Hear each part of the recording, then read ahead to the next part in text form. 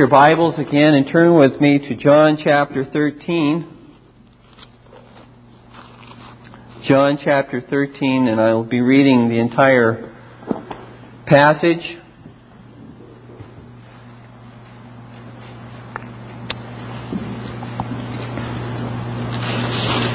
Certainly an example to us all what it means to love the brethren. Not simply saying, I love the brethren, but living this truth, walking in this truth.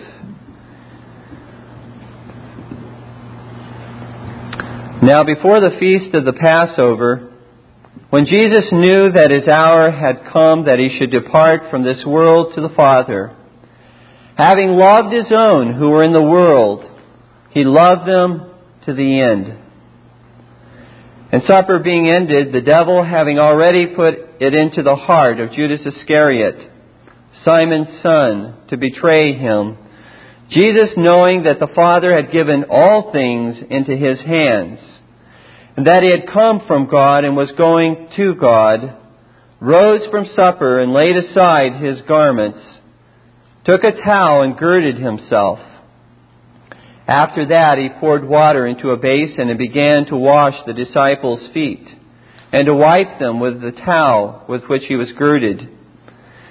Then He came to Simon Peter, and Peter said to Him, Lord, are you washing my feet? Jesus answered and said to him, What I am doing you do not understand now, but you will know after this. Peter said to Him, You shall never wash my feet. Jesus answered him, If I do not wash you, you have no part with me. Simon Peter said to Him, Lord, not my feet only, but also my hands and my head. Jesus said to him, He who is bathed needs only to wash his feet, but is completely clean. And you are clean, but not all of you. For He knew who would betray Him, therefore He said, You are not all clean. So when He had washed their feet, taken His garments and sat down again, He said to them, Do you know what I have done to you? You call me teacher and Lord, and you say, Well, for so I am. If I then, your Lord and teacher, have washed your feet, you also ought to wash one another's feet. For I have given you an example that you should do as I have done to you. Most assuredly, I say to you, a servant is not greater than his master, nor is he who is sent greater than he who sent him. If you know these things, happy are you if you do them. I do not speak concerning all of you. I know whom I have chosen. But that the Scripture may be fulfilled, he who eats bread with me has lifted up his heel against me. Now I tell you before it comes, that when it does come to pass, you may believe that I am He. Most assuredly, I say to you, he who receives whomever I send receives me. And he who receives me receives Him who sent me. When Jesus had said these things, He was troubled in spirit and testified and said, Most assuredly I say to you, one of you will betray me. Then the disciples looked at one another, perplexed about whom He spoke. Now there was leaning on Jesus' bosom one of His disciples whom Jesus loved. Simon Peter therefore motioned to Him and to ask who it was of whom He spoke. Then leaning back on Jesus' breast, he said to Him, Lord, who is it? Jesus answered, It is he to whom I shall give a piece of bread when I have dipped it. And having dipped the bread, He gave it to Judas Iscariot, the son of Simon. Now after the piece of bread, Satan entered him. Then Jesus said to him, What you do, do quickly. But no one at the table knew for what reason He said this to him. For some thought because Judas had the money box that Jesus had said to him, Buy those things we need for the feast, or that he should give something to the poor. Having received the piece of bread, he then went out immediately, and it was night. So when he had gone out, Jesus said, "Now the Son of Man is glorified, and God is glorified in Him. If God is glorified in Him, God will also glorify Him in Himself, and glorify Him immediately. Little children, I shall be with you a little while longer. You will seek me, and as I said to the Jews, where I am going, you cannot come. So now I say to you, a new commandment I give to you, that you love one another, as I have loved you, that you also love one another. By this all will know that you are my disciples, if you have love for one another." Simon Peter said to Him, "Lord, where are you going?" Jesus answered him, "Where I am going you cannot follow me now, but you shall follow me afterward." Peter said to Him, "Lord, why can I not follow you now? I will lay down my life for your sake." Jesus answered him, "Will you lay down your life for my sake?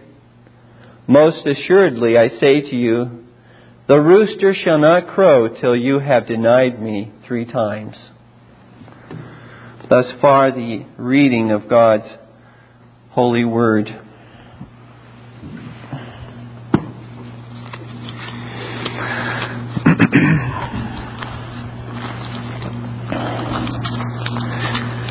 We continue our series this Lord's Day through the epistle, the first epistle of John. And we find ourselves 1 John chapter 2, verses 7 through 11.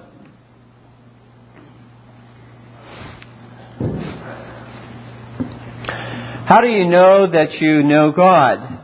That was a question we asked last time. Well, the Gnostics of old, who professed to be Christians, declared, and many professing Christians today as well declare, I know that I know God because of the experience I've had with God. However, as we read this epistle, the Apostle John does not focus on the experience one may have had with God. That is not the focus. But rather, the Apostle John gives 3 objective tests that will give a true assurance, a true knowledge that one does know God. That one is trusting in the Lord Jesus Christ. And we mentioned last time we met the 3 tests that John mentions and gives is the test, first of all, of obedience. If you keep my commandments. The second test, which we will consider today, is love for the brethren. And the third test is belief in the truth. Not how do I feel today, not how did I feel yesterday, but am I keeping His commandments, loving the brethren, and do I hold to the truth? Objective tests. I'm reminded several years back of an interview that I conducted with one who wanted to become a member of our congregation. And I asked him, could you please relate how you came to know the Lord, the circumstances that surrounded that. That's always an encouragement to us to see how God leads His people to Himself. And He does so in many varied ways. And so when I asked this man this question, he proceeded to relate to me very sincerely. I certainly have no question or doubt as to his sincerity. But he proceeded to tell me and tell the other elders present that it surrounded an experience where he was upon an operating table, and his heart stopped beating. And you have heard of these various out-of-body experiences. Well, this particular man proceeded to relate that it was something similar to that.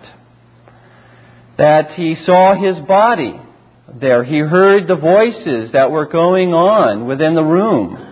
The monitors, it beep, beep, as it was beeping, and as the indication of his heart having stopped, he proceeded to relay all of this to us.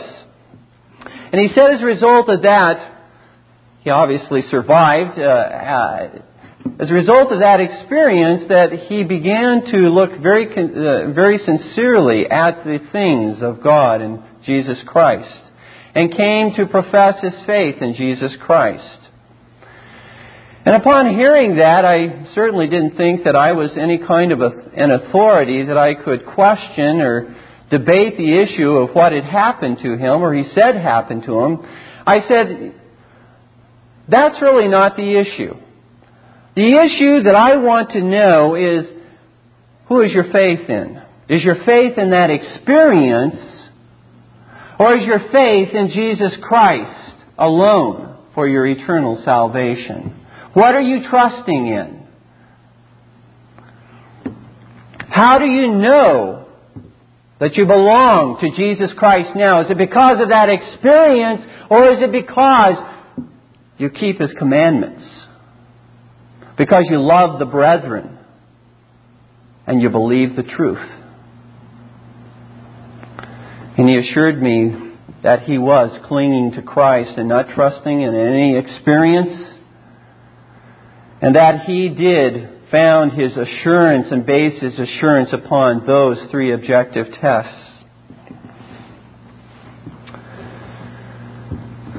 Dear ones, last time we considered that very first test the Apostle John gives in order to assure you that you have truly come to know God. It's found in 1 John 2:3. If you keep His commandments. That first test has to do with the question, do you cherish? Do you guard? Do you keep? Do you treasure God's commandments? Or are God's commandments, on the other hand, a heavy burden, an almost unbearable cross for you to bear? Commandments which you despise. No one who is a Christian should doubt the fact that God's commandments are hard work to keep. No one should doubt at all that there are struggles in keeping God's commandments according to Romans chapter 7.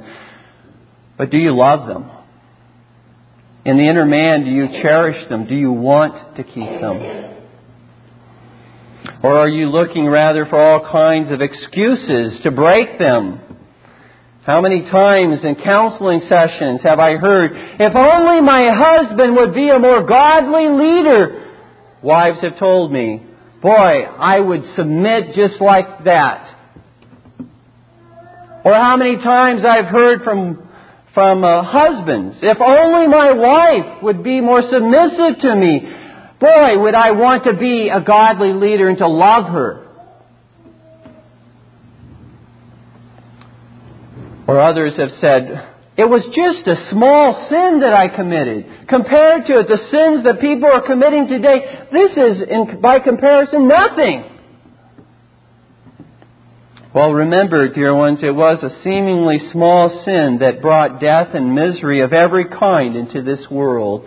Simply eating the forbidden fruit has brought death and misery.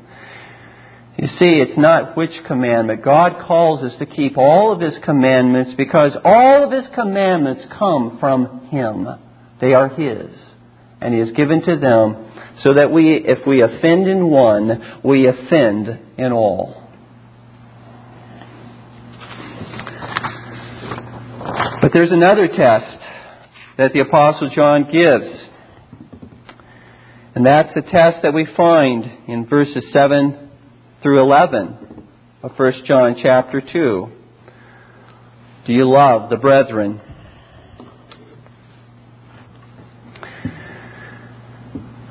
Do you love the brethren?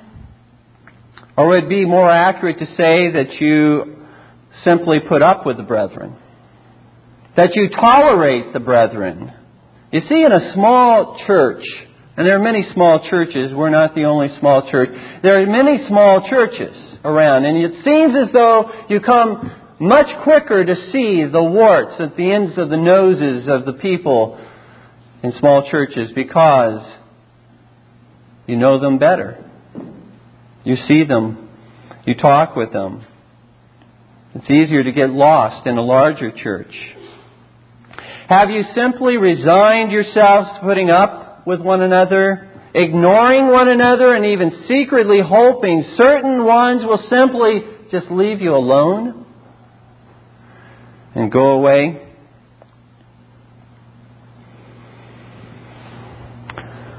You see, simply to tolerate a brother or sister is to have given up on that brother and sister. That's quite a claim to say, I'm just going to tolerate them. You, in effect, have given up on them. But you can't do that. The Scripture says you cannot give up upon a brother or sister. You are to love the brethren. In this section, I will be addressing these 4 points. First of all, John states in verse 7, this commandment to love the brethren in terms of being an old commandment.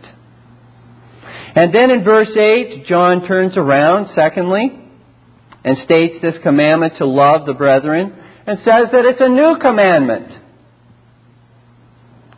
And thirdly, John gives in verse 9 the false claim of the Gnostic false teachers. And then fourthly, John refutes this false claim in verses 10 through 11. And so we want to consider these points in the sermon today. First of all, then, let's consider John's appeal to this commandment and calling it an old commandment. In verse 7, notice what John says. Brethren, I write no new commandment to you, but an old commandment which you have had from the beginning. The old commandment is the word which you heard from the beginning.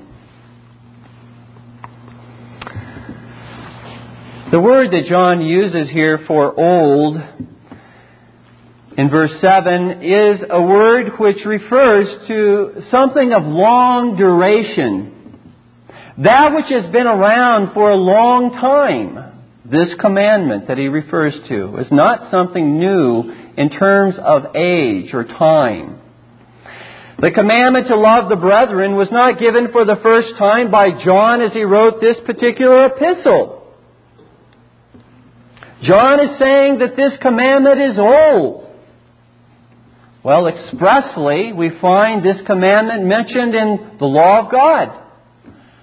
We read from Leviticus 19 earlier, where God says to love your neighbor as yourself, and then goes on to talk about the alien and the foreigner within the land, and says that you're to love him as yourself as well.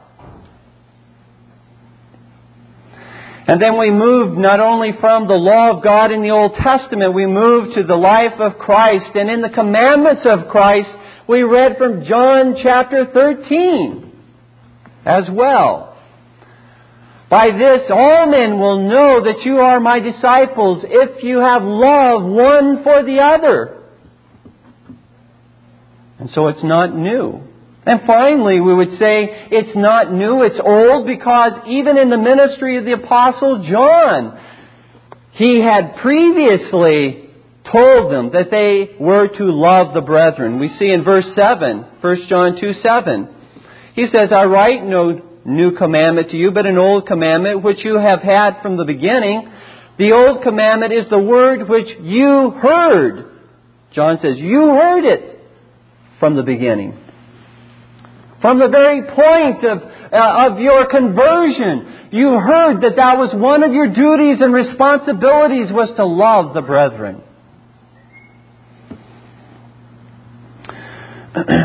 You see, the Gnostics were emphasizing new experiences, new knowledge.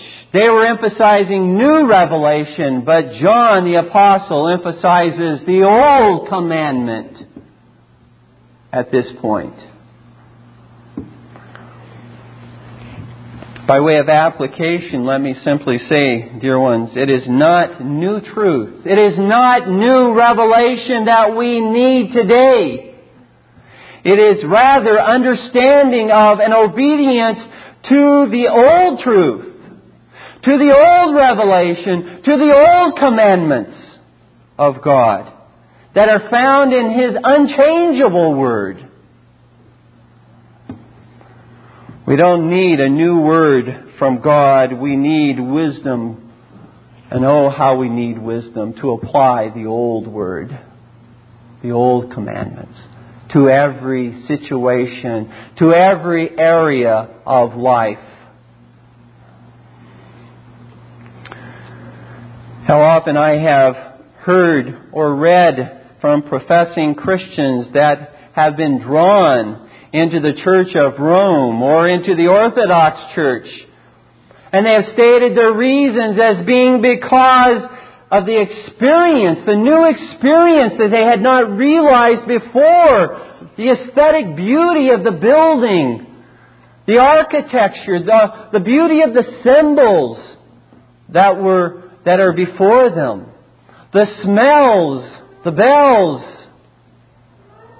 all of these various things. And this experience has brought them to a new understanding. They base this upon this experience they have had. An involvement of all of their senses in the service. Or likewise, in modern evangelicalism, I have talked to people who go to churches because, and this is the reason they state, how I enjoy their singing. They're singing. Now, granted, we are to sing unto the Lord. But we don't attend and find a church simply and only because we like their singing.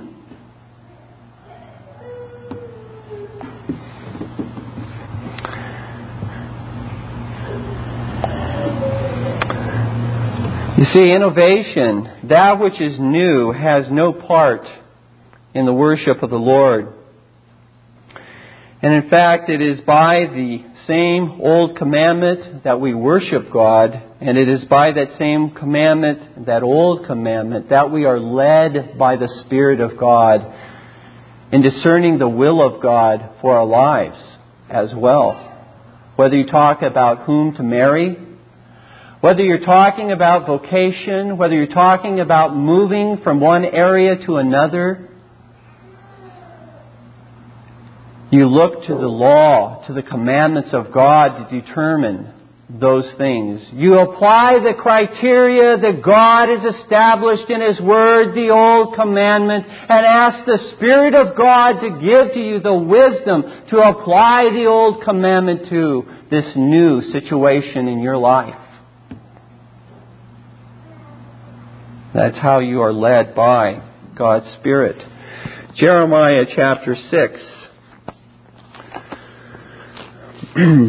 Beginning with verse 16, the prophet of God speaks on behalf of the Lord, and he says, "Thus says the Lord, stand in the ways and see, and ask for the old paths, where the good way is, and walk in it. Then you will find rest for your souls." But they said, that is, Israel, Judah, the house of Judah said, "We will not walk in it. We will not walk in the old ways. We will walk in our own ways, in the new ways." The various forms of worship that they had instituted. Their own understanding of God's commandments. We'll walk in our own ways. Verse 17, God says, "Also I set watchmen over you, saying, listen to the sound of the trumpet. But they said, we will not listen. Therefore hear, you nations, and know, O congregation, what is among them. Hear, O earth, behold, I will certainly bring calamity on this people, even the fruit of their thoughts, because, notice what God says, because they have not heeded my words, nor my law, but rejected it.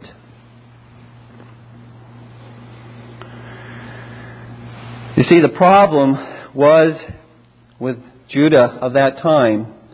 In Jeremiah 5:30 and 31, it began with false prophets and false priests. An astonishing and horrible thing, God says, has been committed in the land. The prophets prophesy falsely, and the priests rule by their own power or authority. And my people love to have it so. But what will you do in the end, God says. The Apostle John, dear ones, takes his readers back first to the Old Commandment. And that is where we should begin as well.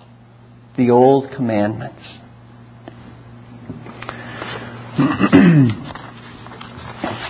And then we move on to the next main point.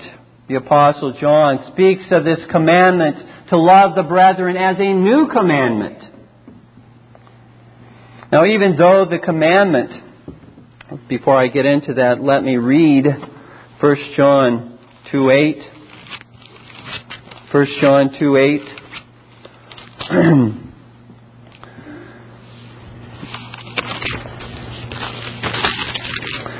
Again, a new commandment I write to you, which thing is true in Him and in you. Because the darkness is passing away and the true light is already shining. Even though the commandment John gives to his readers is an old commandment in the sense that it has been around for a long time, nevertheless, John says, a new commandment I write to you. Now, has John lost all powers of reasoning? Is he beside himself at this point? Has he contradicted himself to say this is an old commandment and yet it's a new commandment? Of course not. John is not saying that the commandment is old and new in exactly the same sense. If John stated that the commandment to love the brethren is old in the sense that it was given by God hundreds of years before, then John is not now stating that the commandment to love the brethren was just recently given for the first time. That's not what John is saying. That would be a contradiction. Rather, John is making it very clear here that though the commandment is old in quantity, in time, it is new. It is fresh. It is alive. It is vibrant in quality. And how is that true? How is the commandment to love the brethren new in quality? How is it fresh and alive? Note carefully that the new commandment, according to John, is true, quote, in Him. It is true in Christ. You see, dear ones, through the life and through the teaching of the Lord Jesus Christ, the old commandment to love the brethren has been given a newness and quality of life, until then unknown. They certainly knew what it meant to love the brethren, but now with the coming of Christ, there is such a revelation of what that means, that it's fresh and alive to them in a way that they did not understand that commandment before. You want to know what it means to love the brethren? John says, in effect, do you want to know what it means to love the brethren in this new and fresh and vital way? Look at Jesus Christ and how He laid down His life for the brethren. How He became a servant of all. How He did not come to be served, but to serve and to give His life a ransom for all.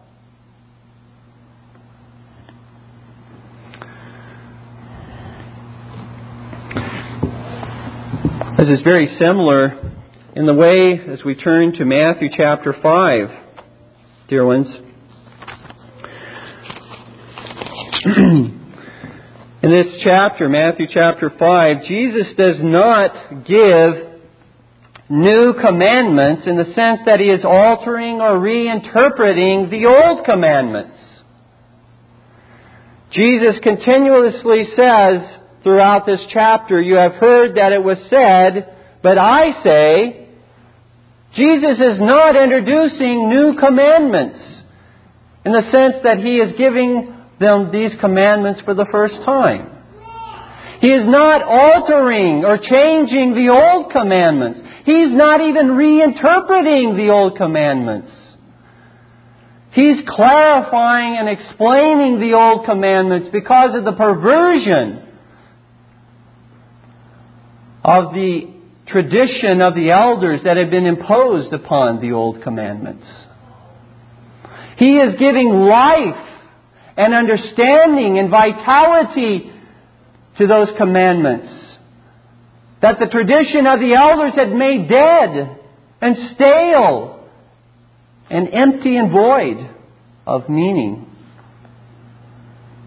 And that's what Jesus does with the commandment to love the brethren as well.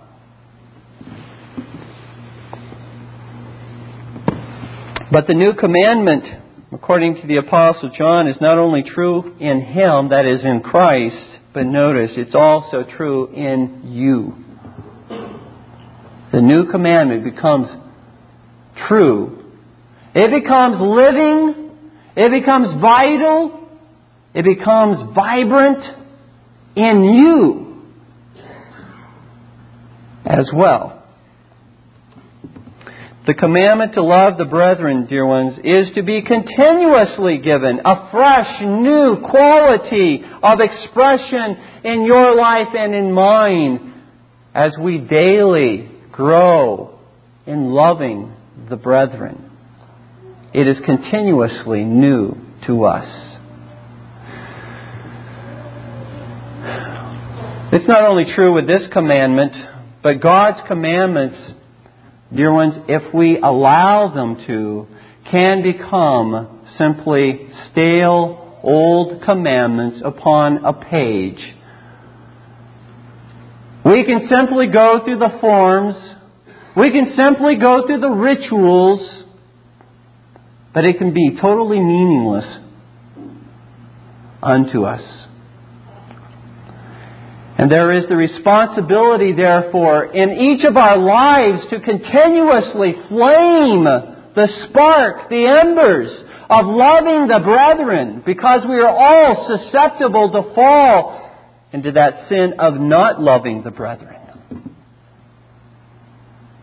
We must take responsibility. We can't simply just float along and think that God is going to cause us, make us, force us to love the brethren. God gives us the grace to love the brethren, dear ones, but you must stir that up. You must use the means of grace to stir up those embers in your life. We do not want to fall into the trap of the Pharisees, who allowed the commandments to become simply the tradition of the elders.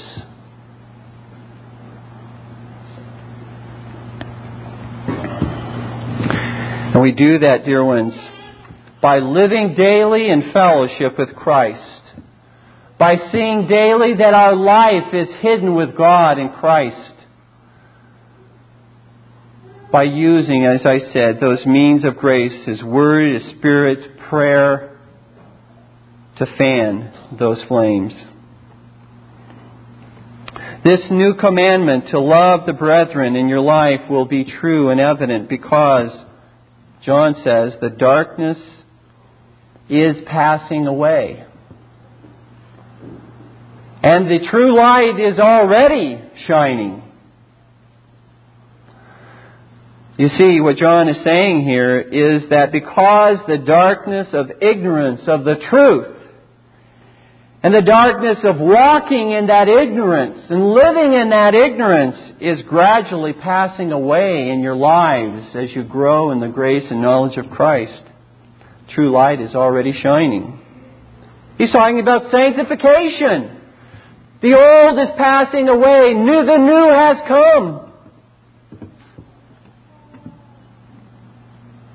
There's certainly a sense in which the old definitively has passed away and the new has come, but there's also a sense in which the old is passing away. We call that sanctification, progressive sanctification. The first one we would call more definitive sanctification, where there is, in principle, a real break with sin in the life of the believer, so that he doesn't have to feel like he's victimized by sin, that he can say no to sin by God's Spirit. But in the progressive sanctification, he is growing.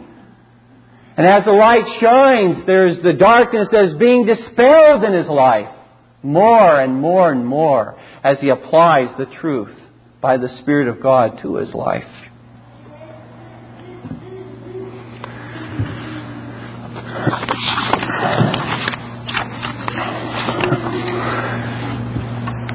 And then John, thirdly, notes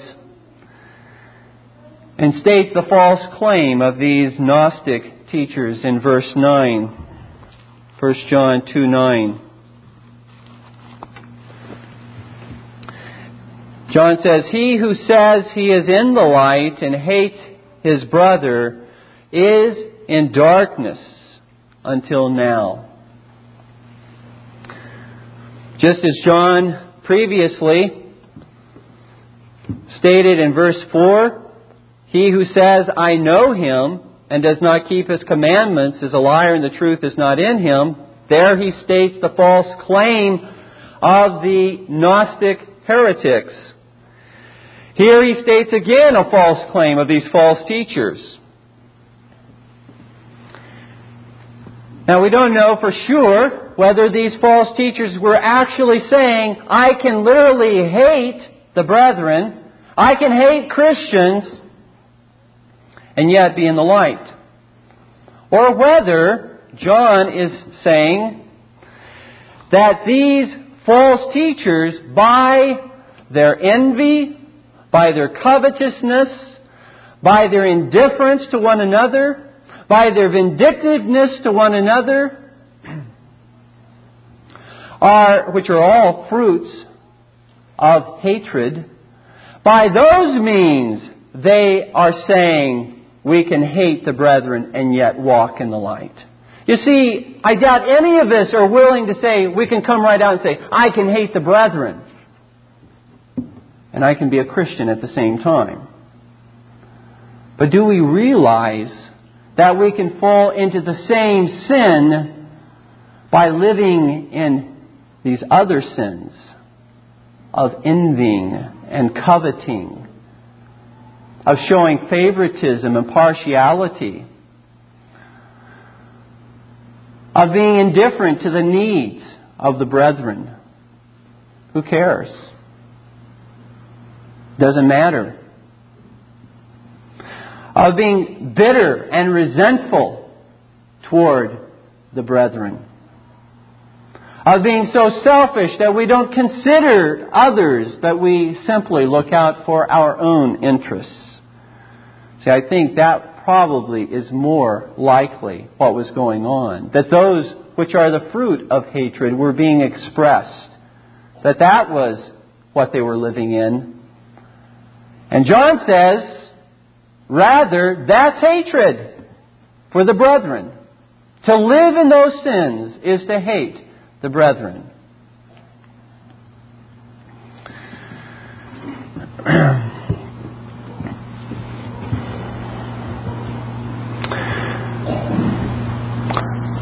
Apostle John declares that such a one cannot know, he cannot have assurance that he knows God if he's living in that kind of sin, but rather he is in darkness until now.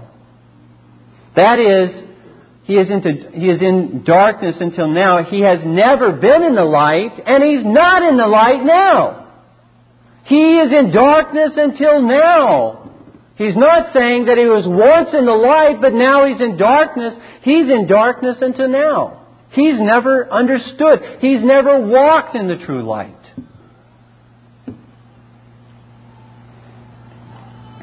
This is the false claim of these false teachers. And we find in verses 10 through 11 then the refutation of these false claims by the Apostle John. Verse 10, John says positively, "He who loves his brother abides in the light, and there is no cause for stumbling in him." And then negatively, he says, "But he who hates his brother is in darkness and walks in darkness, and does not know where he is going, because the darkness has blinded his eyes."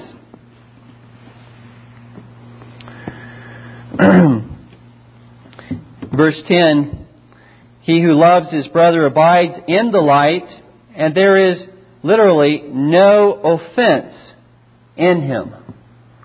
There is no offense or stumbling in him. That is, there is no legitimate offense in him that he offends others when he loves the brethren.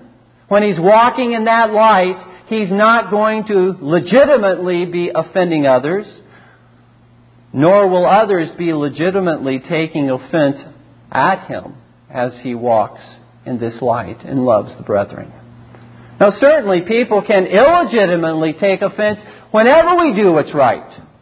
Even when we sincerely do love the brethren. Now, I can love my children and I can tell them I love them and spank them, and they may take offense because I have legitimately disciplined them. But that's not a legitimate offense.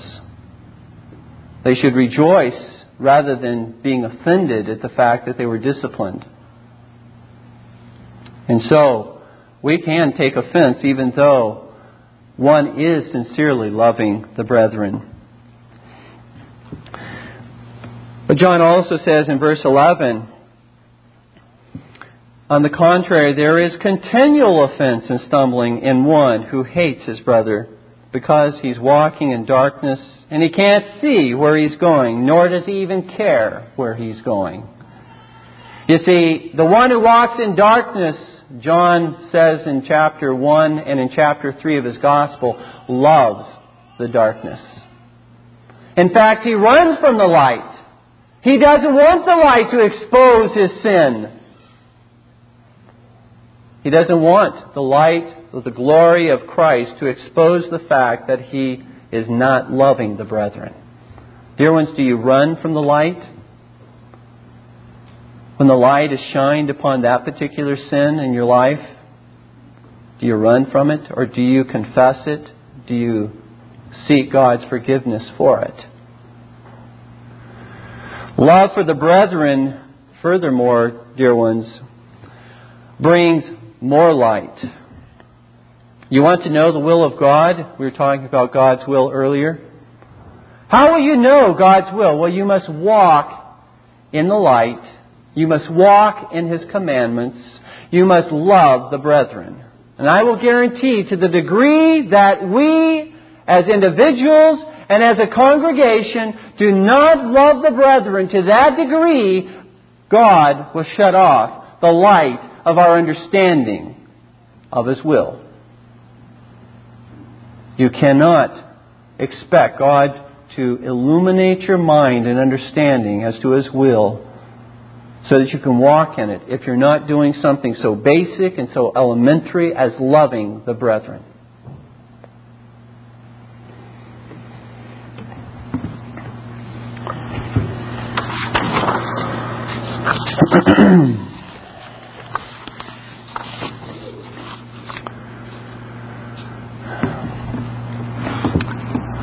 The Word of God, dear ones, is exceedingly straightforward about the test of love. If you love your fellow brothers and sisters, that is the most powerful evidence that you know God. But if you do not love them, God says you are really walking in the darkness of ignorance and sin and of Satan's kingdom. In fact, this test is such a conclusive and objective test of the grace of God in a person's life that God declares in 1 John 3:14, "We know that we have passed from death to life because we love the brethren. He who does not love his brother abides, dwells, and lives in death." That's how conclusive this particular test is. Regardless of what one says about their knowledge of God, whether they have been baptized, whether they have professed their faith, if they do not evidence a genuine love for the brethren, their profession of faith is a false one. It's a false one.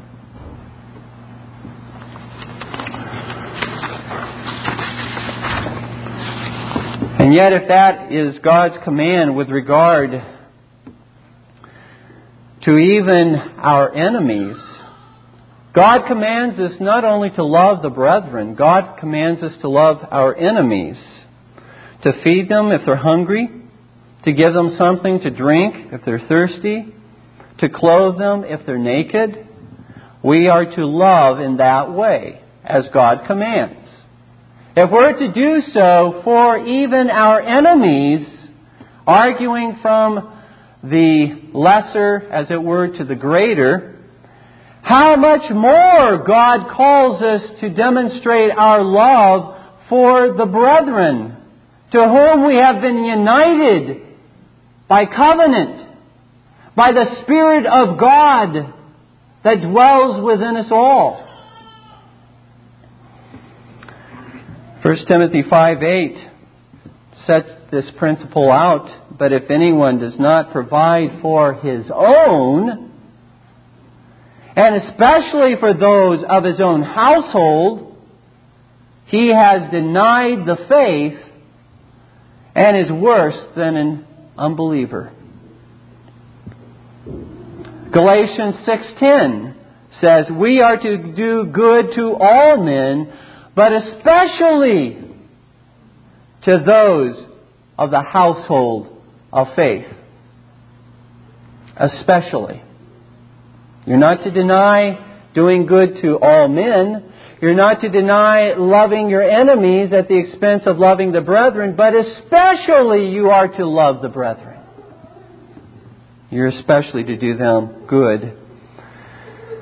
I might liken it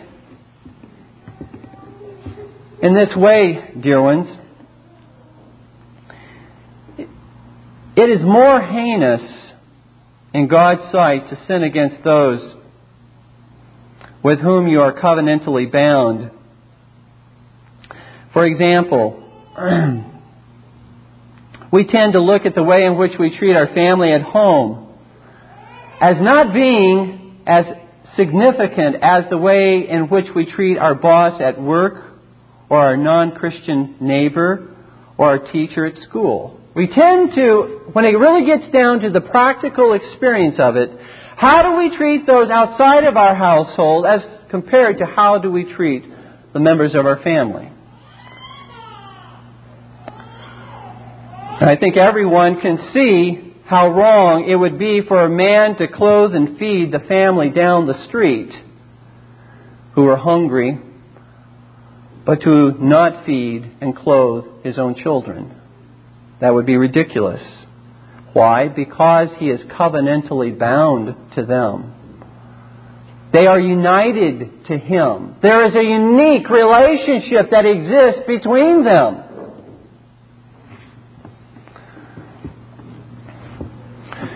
It is sinful to rob a stranger.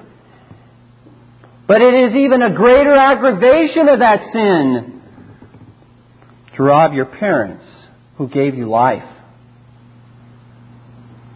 Husbands, it is sinful to lose your temper with your boss. But it is an aggravation of that sin to lose your temper with your wife with whom you are one flesh. Wives, it is sinful to gossip about a friend in the neighborhood, but it is especially grievous to God to gossip about your own husband. I wonder, parents, do our children see a double standard, and do they practice a double standard? Because we have a double standard. We tell them, when they're going out in public, now I especially want you to be on your best behavior here. Or do we reinforce the fact that we're going out in public and I expect you to do everything that you do in the home? You see, I'm afraid that we have all kinds of double standards. And therefore, when we come to the church, we don't know how to treat one another because we don't know how to treat one another in the family.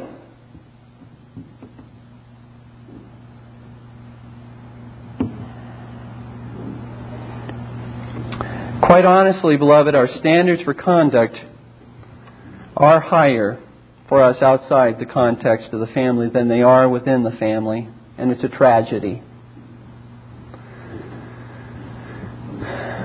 We really do not understand the responsibility that a covenantal union calls us to, according to God.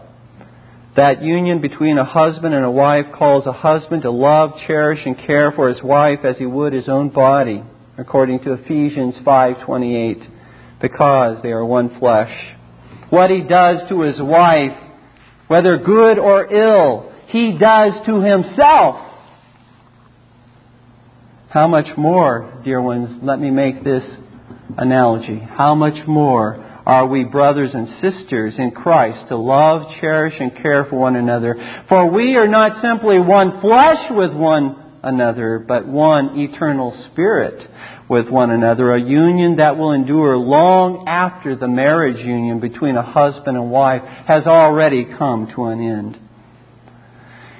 In other words, whenever we are bitter toward a brother, or whenever we gossip with others about a brother or sister, whenever we neglect through fellowship to reach out in love and concern to one another, we not only inflict a grievous wound on them, we wound ourselves. And we wound the entire church of Jesus Christ. Christ's body. But on the other hand, my dear ones, whenever we reach out in love to encourage, to in love correct, in love to admonish, to in love seek the good and welfare of our brother and sister, we not only do them good, we do ourselves good. And we do the whole body of Christ good.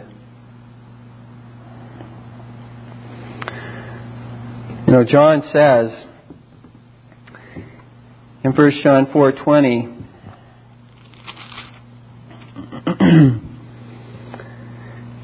if someone says, I love God and hates his brother, he is a liar. For he who does not love his brother whom he has seen, how can he love God whom he has not seen?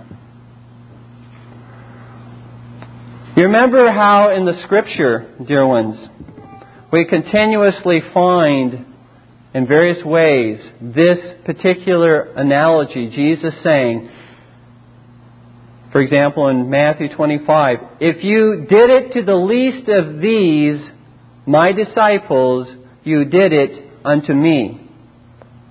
Whatever, good or ill, if you did it to them, you did it to me. The conversion of the Apostle Paul. Jesus said, Paul, Paul, why are you persecuting me?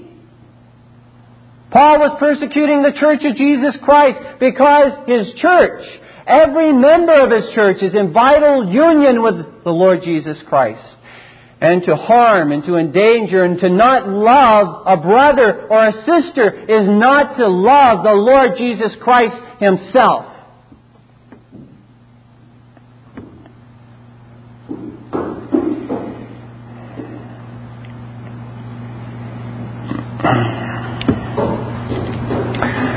Dear ones, I see Jesus Christ, whom I profess to dearly love, suffering the torments of hell for you as well as for me. Embracing you as well as me. Going with you as an advocate before the Father and pleading His own righteousness for you as well as for me.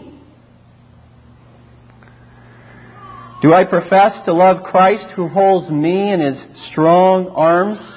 And yet do I hate, through these various means that I mentioned before, do I hate the brother or sister whom He also holds in those same arms as He does me? That cannot be. I can no more hate you than I can hate Christ.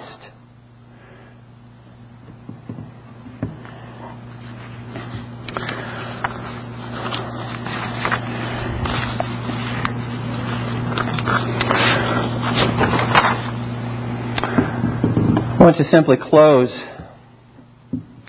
with a couple illustrations from the Scripture itself to point out the importance of this truth.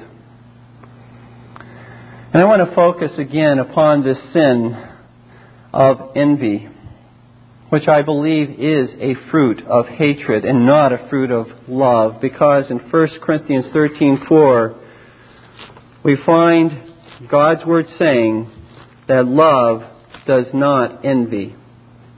Love does not envy. Envying is coveting what belongs to another, whether it's that person's wealth, that person's health, that person's status, that person's honor, prestige, gifts, appearance, coveting and wanting those things that another person has and belongs uniquely to them. In James chapter 4, you see the importance of this whole issue of coveting, envying, lusting. James 4. Where do wars and fights come from among you? Do they not come from your desires for pleasure that war in your members? You lust, or we could say you covet, you envy, and do not have. You murder and covet and cannot obtain. You fight and war, yet you do not have because you do not ask. You ask and do not receive because you ask amiss, that you may spend it on your pleasures.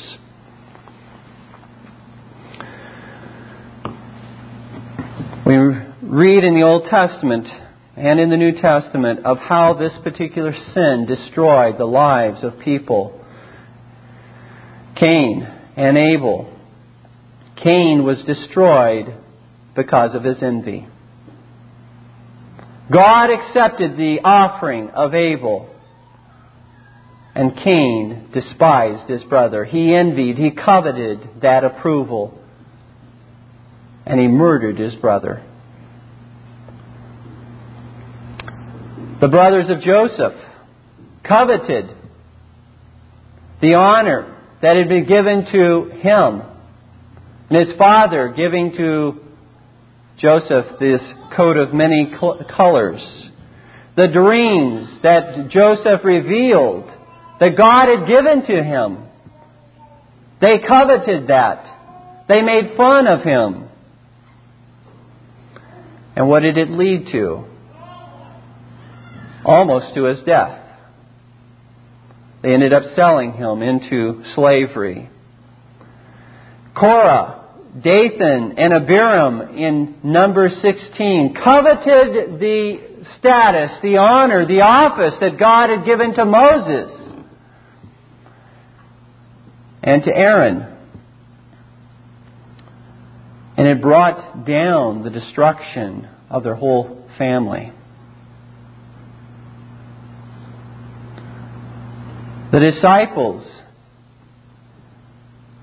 at the Lord's Supper, the night in which the Lord was betrayed,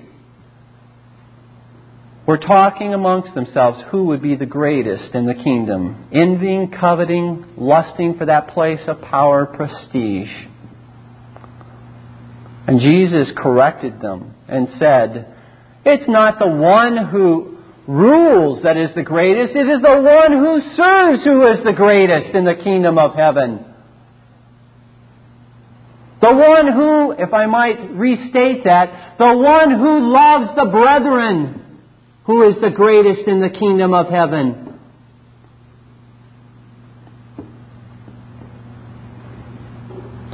You see, there is this vicious cycle with this sin, particular sin of hatred, known as envy.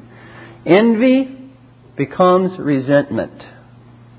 Resentment leads to vengeance and vindictiveness. And that leads to such a severe depression at times, and then finally, total isolation. Either I've got to get rid of that person, or I've got to separate myself totally from that person, because I can't stand to be around him or her. The answer, dear ones, is to repent of the sin. The answer is service in the kingdom of God. Get busy serving the Lord without expecting the approval of men, knowing that you will receive that well done, thou good and faithful servant from the Lord God on that final day. The standard of love, dear ones, is God's law. God's law teaches us how we are to love. God's law teaches us how we are to treat our brother. 1 Corinthians chapter 13, 4 through 7, itemizes those characteristics of love that are a fulfillment of the law of God. But the example of love, as well as the standard of love, is Christ Himself, because Christ fulfilled the law of God perfectly. He did not cling to His glory in heaven, but laid aside His glory in heaven in that intimate fellowship with the Father, and stooped Himself lower than any man has ever stooped himself to serve, becoming obedient not only to death, but to the accursed death upon a cross.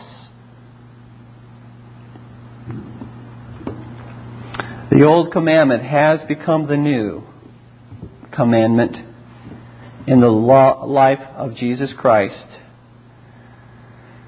May it continually, dear ones, become the new commandment in your life and in mine as we apply that old commandment in various situations and experiences in our life.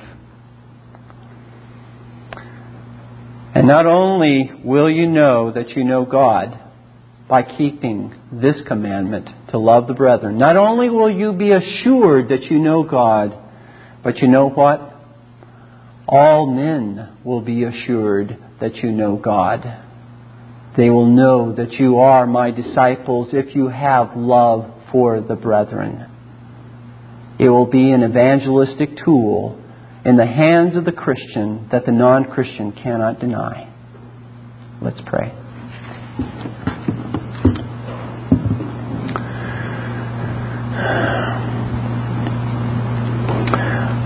Our Heavenly Father, we praise You, we give You thanks, for Your Word has cut the very core of our being today.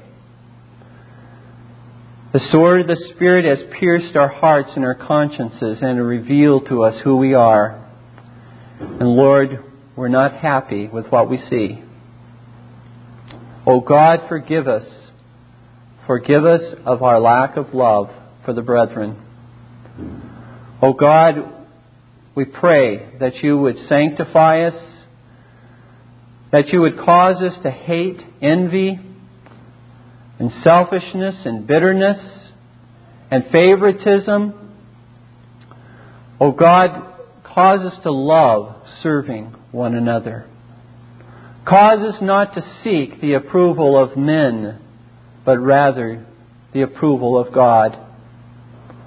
Bring us, Lord, to tears as we see how Christ loved the church. How He took upon Himself the position of a servant and took the towel and washed His own disciples' feet. Cause us as leaders in the church to have that attitude before God. and cause the people of this congregation, the fathers in homes, the mothers in homes, to imitate that example of Christ as well.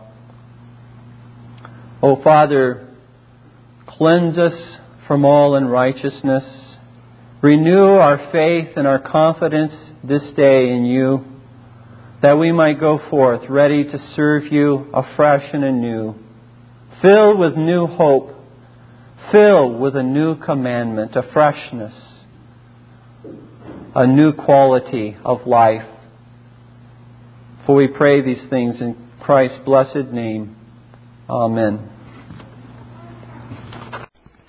This Reformation audio track is a production of Still Waters Revival Books. You are welcome to make copies and give them to those in need. SWRB makes thousands of classic Reformation resources available, free and for sale, in audio, video, and printed formats. It is likely that the sermon or book that you just listened to is also available on cassette or video, or as a printed book or booklet. Our many free resources, as well as our complete mail-order catalog, containing thousands of classic and contemporary Puritan and Reformed books, tapes, and videos at great discounts, is on the web at www.swrb.com. We can also be reached by email at swrb@swrb.com, by phone at 780-450-3730, by fax at 780-468-1096, or by mail at 4710-37A Avenue, Edmonton, that's Edmonton, Alberta, abbreviated capital A, capital B, Canada, T6L3T5. You may also request a free printed catalog. And remember that John Calvin, in defending the Reformation's regulative principle of worship, or what is sometimes called the scriptural law of worship, commenting on the words of God, which I commanded them not, neither came into my heart, from his commentary on Jeremiah 7:31, writes, God here cuts off from men every occasion for making evasions, since he condemns by this one phrase, I have not commanded them, whatever the Jews devised. There is then no other argument needed to condemn superstitions than that they are not commanded by God. For when men allow themselves to worship God according to their own fancies, and attend not to his commands, they pervert true religion. And if this principle was adopted by the Papists, all those fictitious modes of worship in which they absurdly exercise themselves would fall to the ground. It is indeed a horrible thing for the Papists to seek to discharge their duties towards God by performing their own superstitions. There is an immense number of them, as it is well known, and as it manifestly appears. Were they to admit this principle, that we cannot rightly worship God except by obeying his word, they would be delivered from their deep abyss of error. The prophet's words, then, are very important, when he says that God had commanded no such thing, and that it never came to his mind, as though he had said that men assume too much wisdom when they devise what he never required, nay, what he never knew.